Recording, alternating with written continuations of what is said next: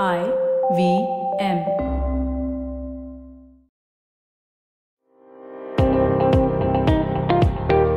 Welcome to All Things Policy, a daily podcast supported by Pragati, a flagship media initiative of the Takshashila Institution. We are a bunch of policy nerds based in Bengaluru, and we like to bring fresh perspectives to Indian affairs and an Indian perspective to global affairs.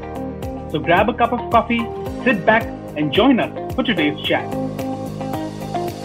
Hello everyone, welcome to another episode of All Things Policy. I'm Nitansha Bansal and today we're talking about the moon. More specifically, we're going to debate the merits of India joining the Artemis Accords, which are an American-backed series of agreements relating to the moon. Before I move on, I would like to inform you that Takstashila's 12-week graduate certificate programs in policy are now open for admission. The last date to apply is 28th of August 2021. For more details, please visit takshashila.org.in/courses. I now welcome my colleagues Aditya Ramanathan and Aditya Parikh, who will help us to understand the Artemis Accords, their significance in the ongoing discussions in the domain of space, and what they have in store for India. Hello, Aditya, and hello, Aditya. Hi, Nitansha. Great to be here. Hi, Nitansha. So let's go to the bedrock first. Aditya Ramanathan, can you please tell our listeners what Artemis Accords actually are and how they came into existence? Sure. The Artemis Accords are essentially an outgrowth of something called the Artemis Program. And the Artemis Program is this ambitious American idea of basically returning to the moon, doing human space flight once again. And specifically, the goals that they have are to get the first woman and the next man to the surface of the moon by the year 2024, which is quite an ambitious goal by itself. And the Accords are really a series of rules of the road, or if you will, roads of the rocket, pick your pun, that states that want to participate in this Artemis program are expected to adhere to. So if you want to be part of this American lunar exploration program, you have to sign on to the Artemis Accords. Now, why lunar exploration? Well, partly it's just because of the moon itself. The moon is interesting, but also the moon is potentially the gateway to greater interplanetary travel to the asteroid belts and so on. So there is a very practical aspect to lunar exploration or setting up facilities on the moon and so on. The other interesting thing about the Artemis Accords is that it isn't some normal bilateral agreement. This isn't like something that you sign up at the WTO. Instead, it's actually a series of bilateral agreements. There are presently 12 countries that have signed on to this. This include countries like Australia, Japan, Brazil, Canada, the UK, South Korea, New Zealand, most recently UAE, and also Ukraine. And all of these countries have basically gone and signed bilateral agreements with the United States. So it is not something that's multilateral. The other interesting thing about the Artemis Accords is that it lays out these 10 major principles. Now, most of these principles are fairly straightforward. They're, things like peaceful use of outer space. So the Artemis Accords also, the other thing that's interesting about them is that they lay down these principles of lunar governance, which are fairly consonant with existing international law. Nothing really controversial there, nothing that stands out, except for some particular clauses. One is on protecting heritage. Now, on the face of it, this doesn't seem like a big deal. So what the Americans are really talking about there when they talk about protecting heritage is protecting their own historic landing sites on the moon, especially from the Apollo 11 mission, what remains in the Sea of Tranquility, including an American flag planted there. And so the Americans, want to protect these heritage sites. The other aspect of this is the provision for what Americans call safety zones. So what that means is if you start setting up some activity on the moon, in the interests of deconfliction, as they would put it, you have a right to not allow anybody else to enter that zone. Now, both of these things on the face of it seem sensible, but there could be other potential problems that we'll get to from both these provisions in the Artemis Accords. Now, while the Artemis Accords are very much a series of bilateral agreements, they don't really build up on existing international space law. 1967, you had the Outer Space Treaty, which has 110 state parties, and the Outer Space Treaty is widely adhered to and understood There's also a Moon Treaty of 1979, which came into effect in 1984, which, has only about 18 signatories, and, which has only 18 state parties, and it doesn't have much of a following. In fact, none of the countries that presently conduct human spaceflight, namely the US, Russia, and China, are parties to the Moon Treaty. So it doesn't necessarily build on these, but at the same time, we've been in a stasis in terms of space law. No real progress has been made since then. In fact, no real progress has been made since 1967, to be honest. And the Artemis Accords could be said to have broken that deadlock in a way by trying an unusual solution to move ahead and to establish some basic rules of lunar governance. Right, that's actually true. I think you've covered major chunk of how Artemis Accords came into being and their relevance right now. But there's something that really is noticeable right now, that there are two obvious absentees in the Artemis Accords, China and Russia. And they've been quite vocal about their discomfort at the proposal of what they call US-centric accords. So I'll move on to Aditya Parikh. Aditya Parikh, do you see that any alternatives to these Artemis Accords, specifically looking at China and Russia? Well, I'm glad you asked that. So China and Russia have gone and created a structure of their own called ILRS. So it's a competing kind of a project to the Artemis program and not really the Artemis Accords. But nevertheless, it's emerging as this competing bloc for lunar exploration. Perhaps soon enough, it would evolve into some sort of a program and bloc that would look into deep space exploration as well. So for the moment, ILRS stands for International Lunar Research Station. So it's supposed to be a laboratory on the surface of the moon, which is going to be an alternative lunar exploration program for countries that are not really amenable to the US, or rather have more interest in the world than what the US can assuage, I'd say. So for the moment, the two main participants of this bloc are just Russia and China, who happen to be the founding members, and they've signed an MOU earlier this year, I think, and they've invited prospects from other countries who would like to join this program with them. But from what I can see, this ILRS project is a lot about flexibility and strategic autonomy. And I'm not just really extrapolating this to India only, which, as we've seen, India has been geopolitically pretty much non-aligned, at least on the surface, through the Cold War, post-war, and to this day, I guess. But when you look at the contemporary order in which Russia and China have been conducting their affairs with each other, they've always preferred flexibility to be autonomous at any given point. Even if you look at the recently published joint statement by Xi Jinping and President Vladimir Putin, you'd find that they talk about how their alliance is really not the politico-security alliance of the past as they existed in the Cold War.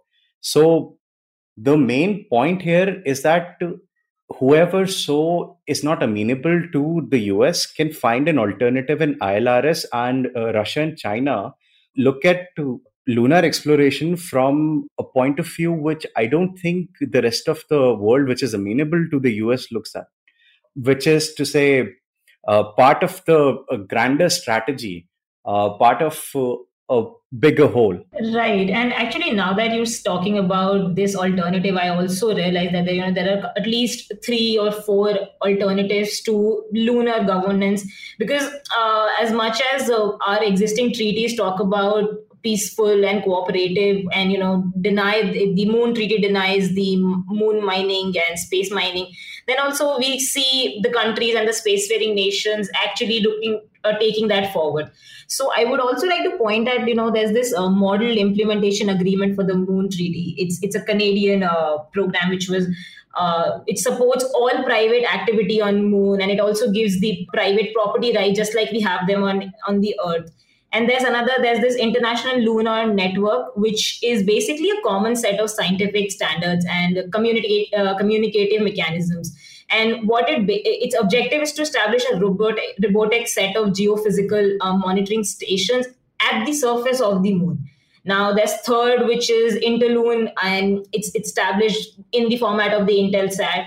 And the scholars believe that this alternative to lunar governance will avoid the problem of non-space actors trying to dictate to the space pioneers, because it allows the profit making. And similarly to the model implementation agreement, this also establishes private property rights. So I think we already see in the lunar governance that there is a demand for establishing private property rights, and that the nations are looking to do the space mining. And there is definitely a challenge to the Moon Treaty, but maybe we could talk about it in the second half.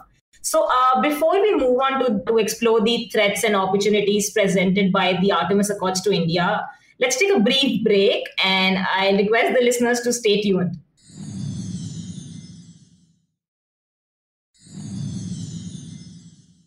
Hello, everyone. Welcome back. Before we took a break, we tried to understand how Artemis Accords came into being, their current status, and alternatives to the Artemis Accords.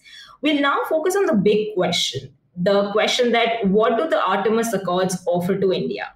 Actually, this is a question I want to ask you, Nitansha, because India is a signatory to all the major space treaties, right? Outer Space Treaty, Moon Treaty, Liability Convention, Registration and Convention and Rescue Agreement, all of these. So what does India actually gain by getting into the Artemis Accords? Sure. Thank you, Aditya, because I really wanted to answer this question, and it's good that you put it to me. So it's true that, India has already been very active with respect to being a signatory as well as ratifying these treaties and conventions.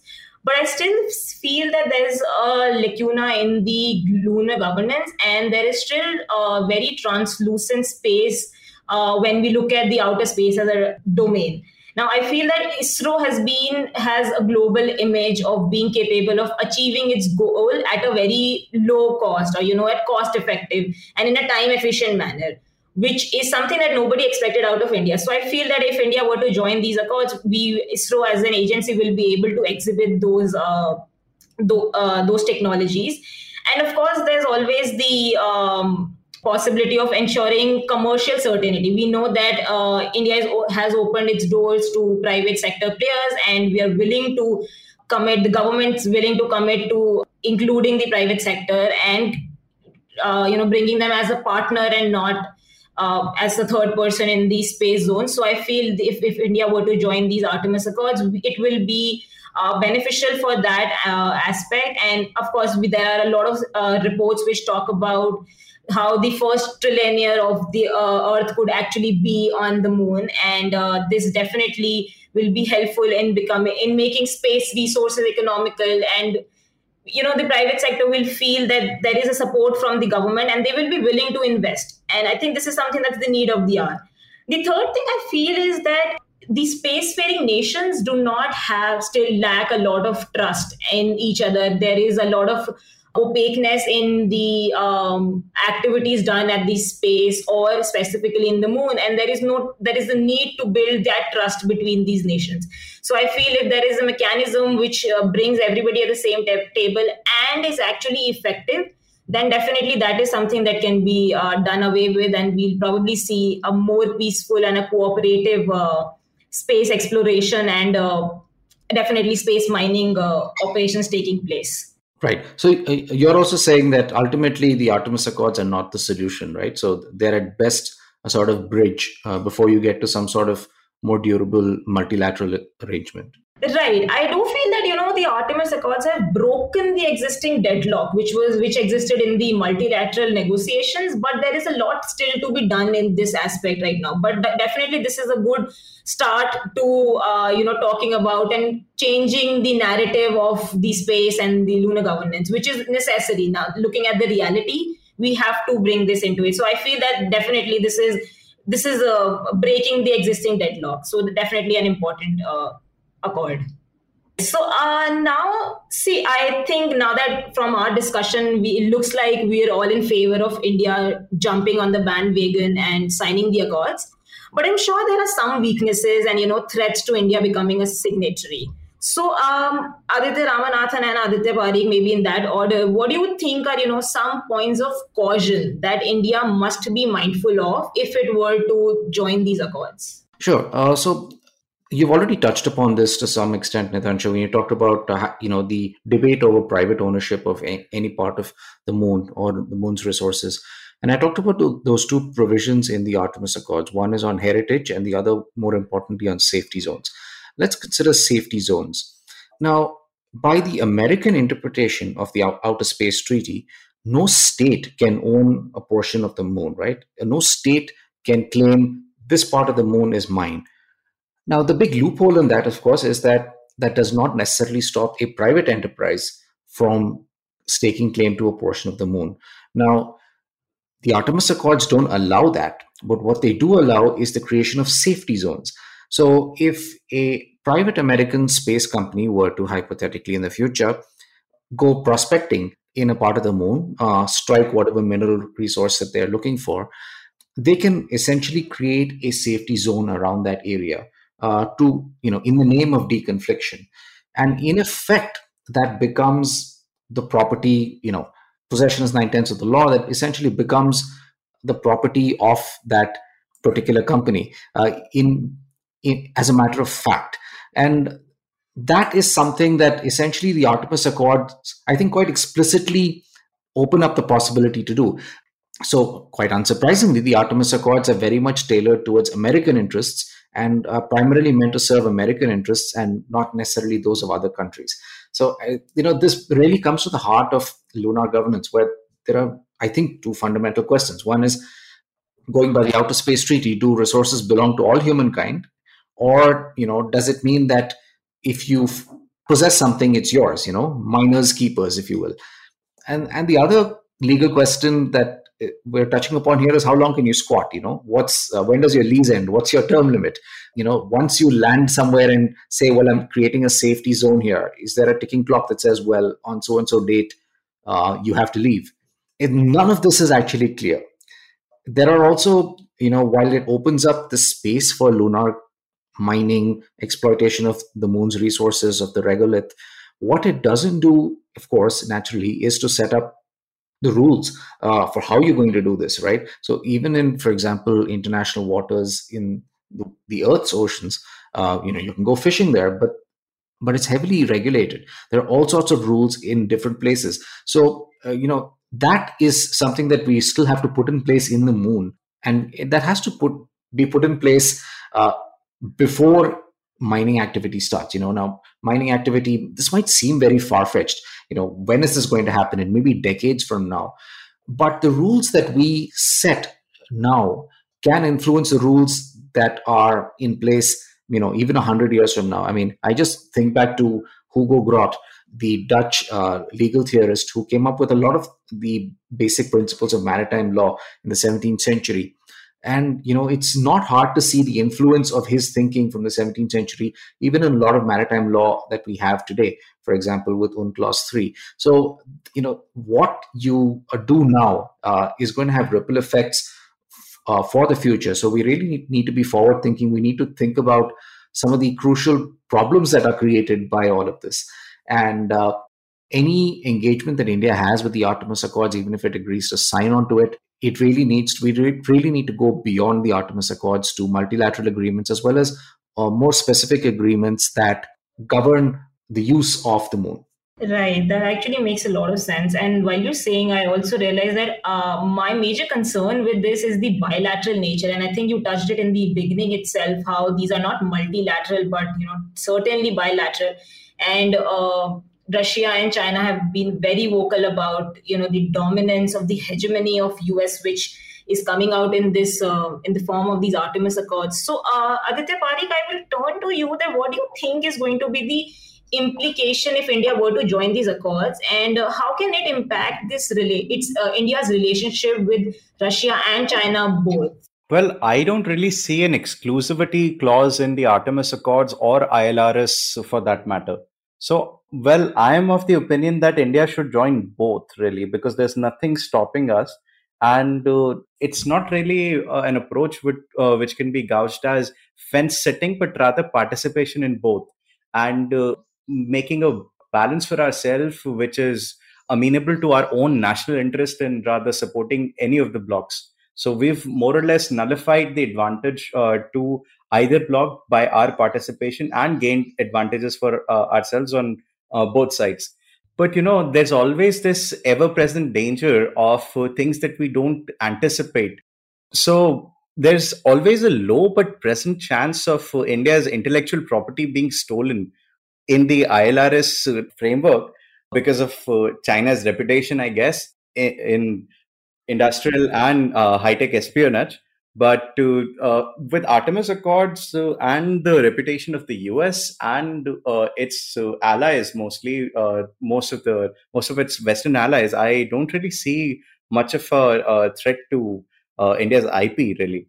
So I think there's also some sort of problem with the Wolf Amendment. So since I'm advocating that we also join ILRS in conjunction with the Artemis Accords, there is a low chance that the Wolf Amendment would be something that the US later extrapolates and says that whosoever cooperates with China on anything. Almost a decade back, 2011, the US Congress banned any cooperation in space with China for NASA, for US. But coming to today, I think there's a low but present chance that this can be extrapolated to any country that is also collaborating with China, which, if we join ILRS, would be also us. And at that point, the US can see this as a low-key threat that their technology, their IP would be stolen by the Chinese indirectly. So, yeah, I think those are the major threats. Right. And I think this also makes sense looking at India's history of not siding or, not bringing in exclusivity, even when the entire world feels that certain blocks are exclusive to each other. But India has definitely found a way to keep everybody happy somehow. And I think there's another threat which I feel is that, there is non-adherence or withdrawal by the signatories in a lot of these space-related treaties. So maybe if that doesn't happen, we'll see a better scenario. So I'm just going to put you, both of you, in a situation which, I want you to think in the future. And I want you to say 50 years or 75 years. And we're assuming that Artemis Accords have got a good number of signatories and they are in full swing. So how do you think these accords will change the domain of space like we know them, like we know it right now? So I'll start with Aditya Ramanathan here. Sure. So let me just give you a facetious scenario. All right. So the American landing site in the Sea of Tranquility, the Apollo 11 mission, is in the future a museum. And you have a nice souvenir shop selling fridge magnets of the lunar module or something. Now, who does that museum belong to? Who does that souvenir shop belong to? Do they get to stay there forever?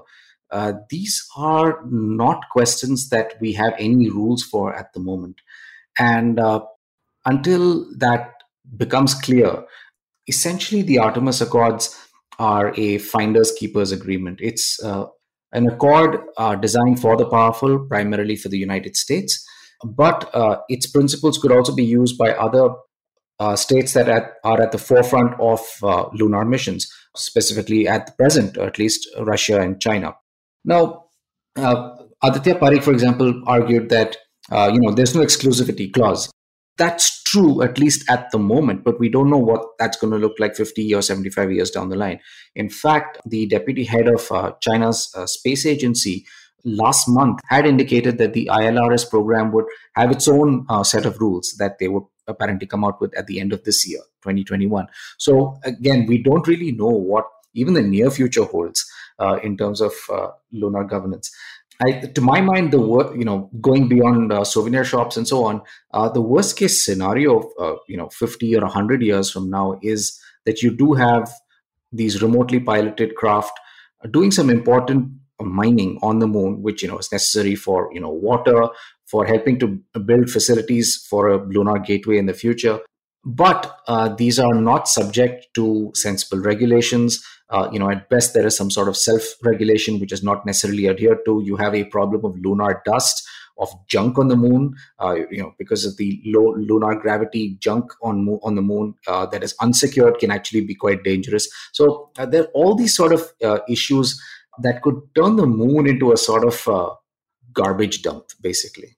Right. Aditya Parekh, do you also have a vision for this? Well, to be quite honest, when I recommend that we also join the ILRS program is basically to salvage our cooperation with Russia, or rather have a better prospect of advancing it. So Russia has a key edge in some things that is going to be important for deep space exploration, to be quite honest. And I only see ILRS as some sort of a stepping stone.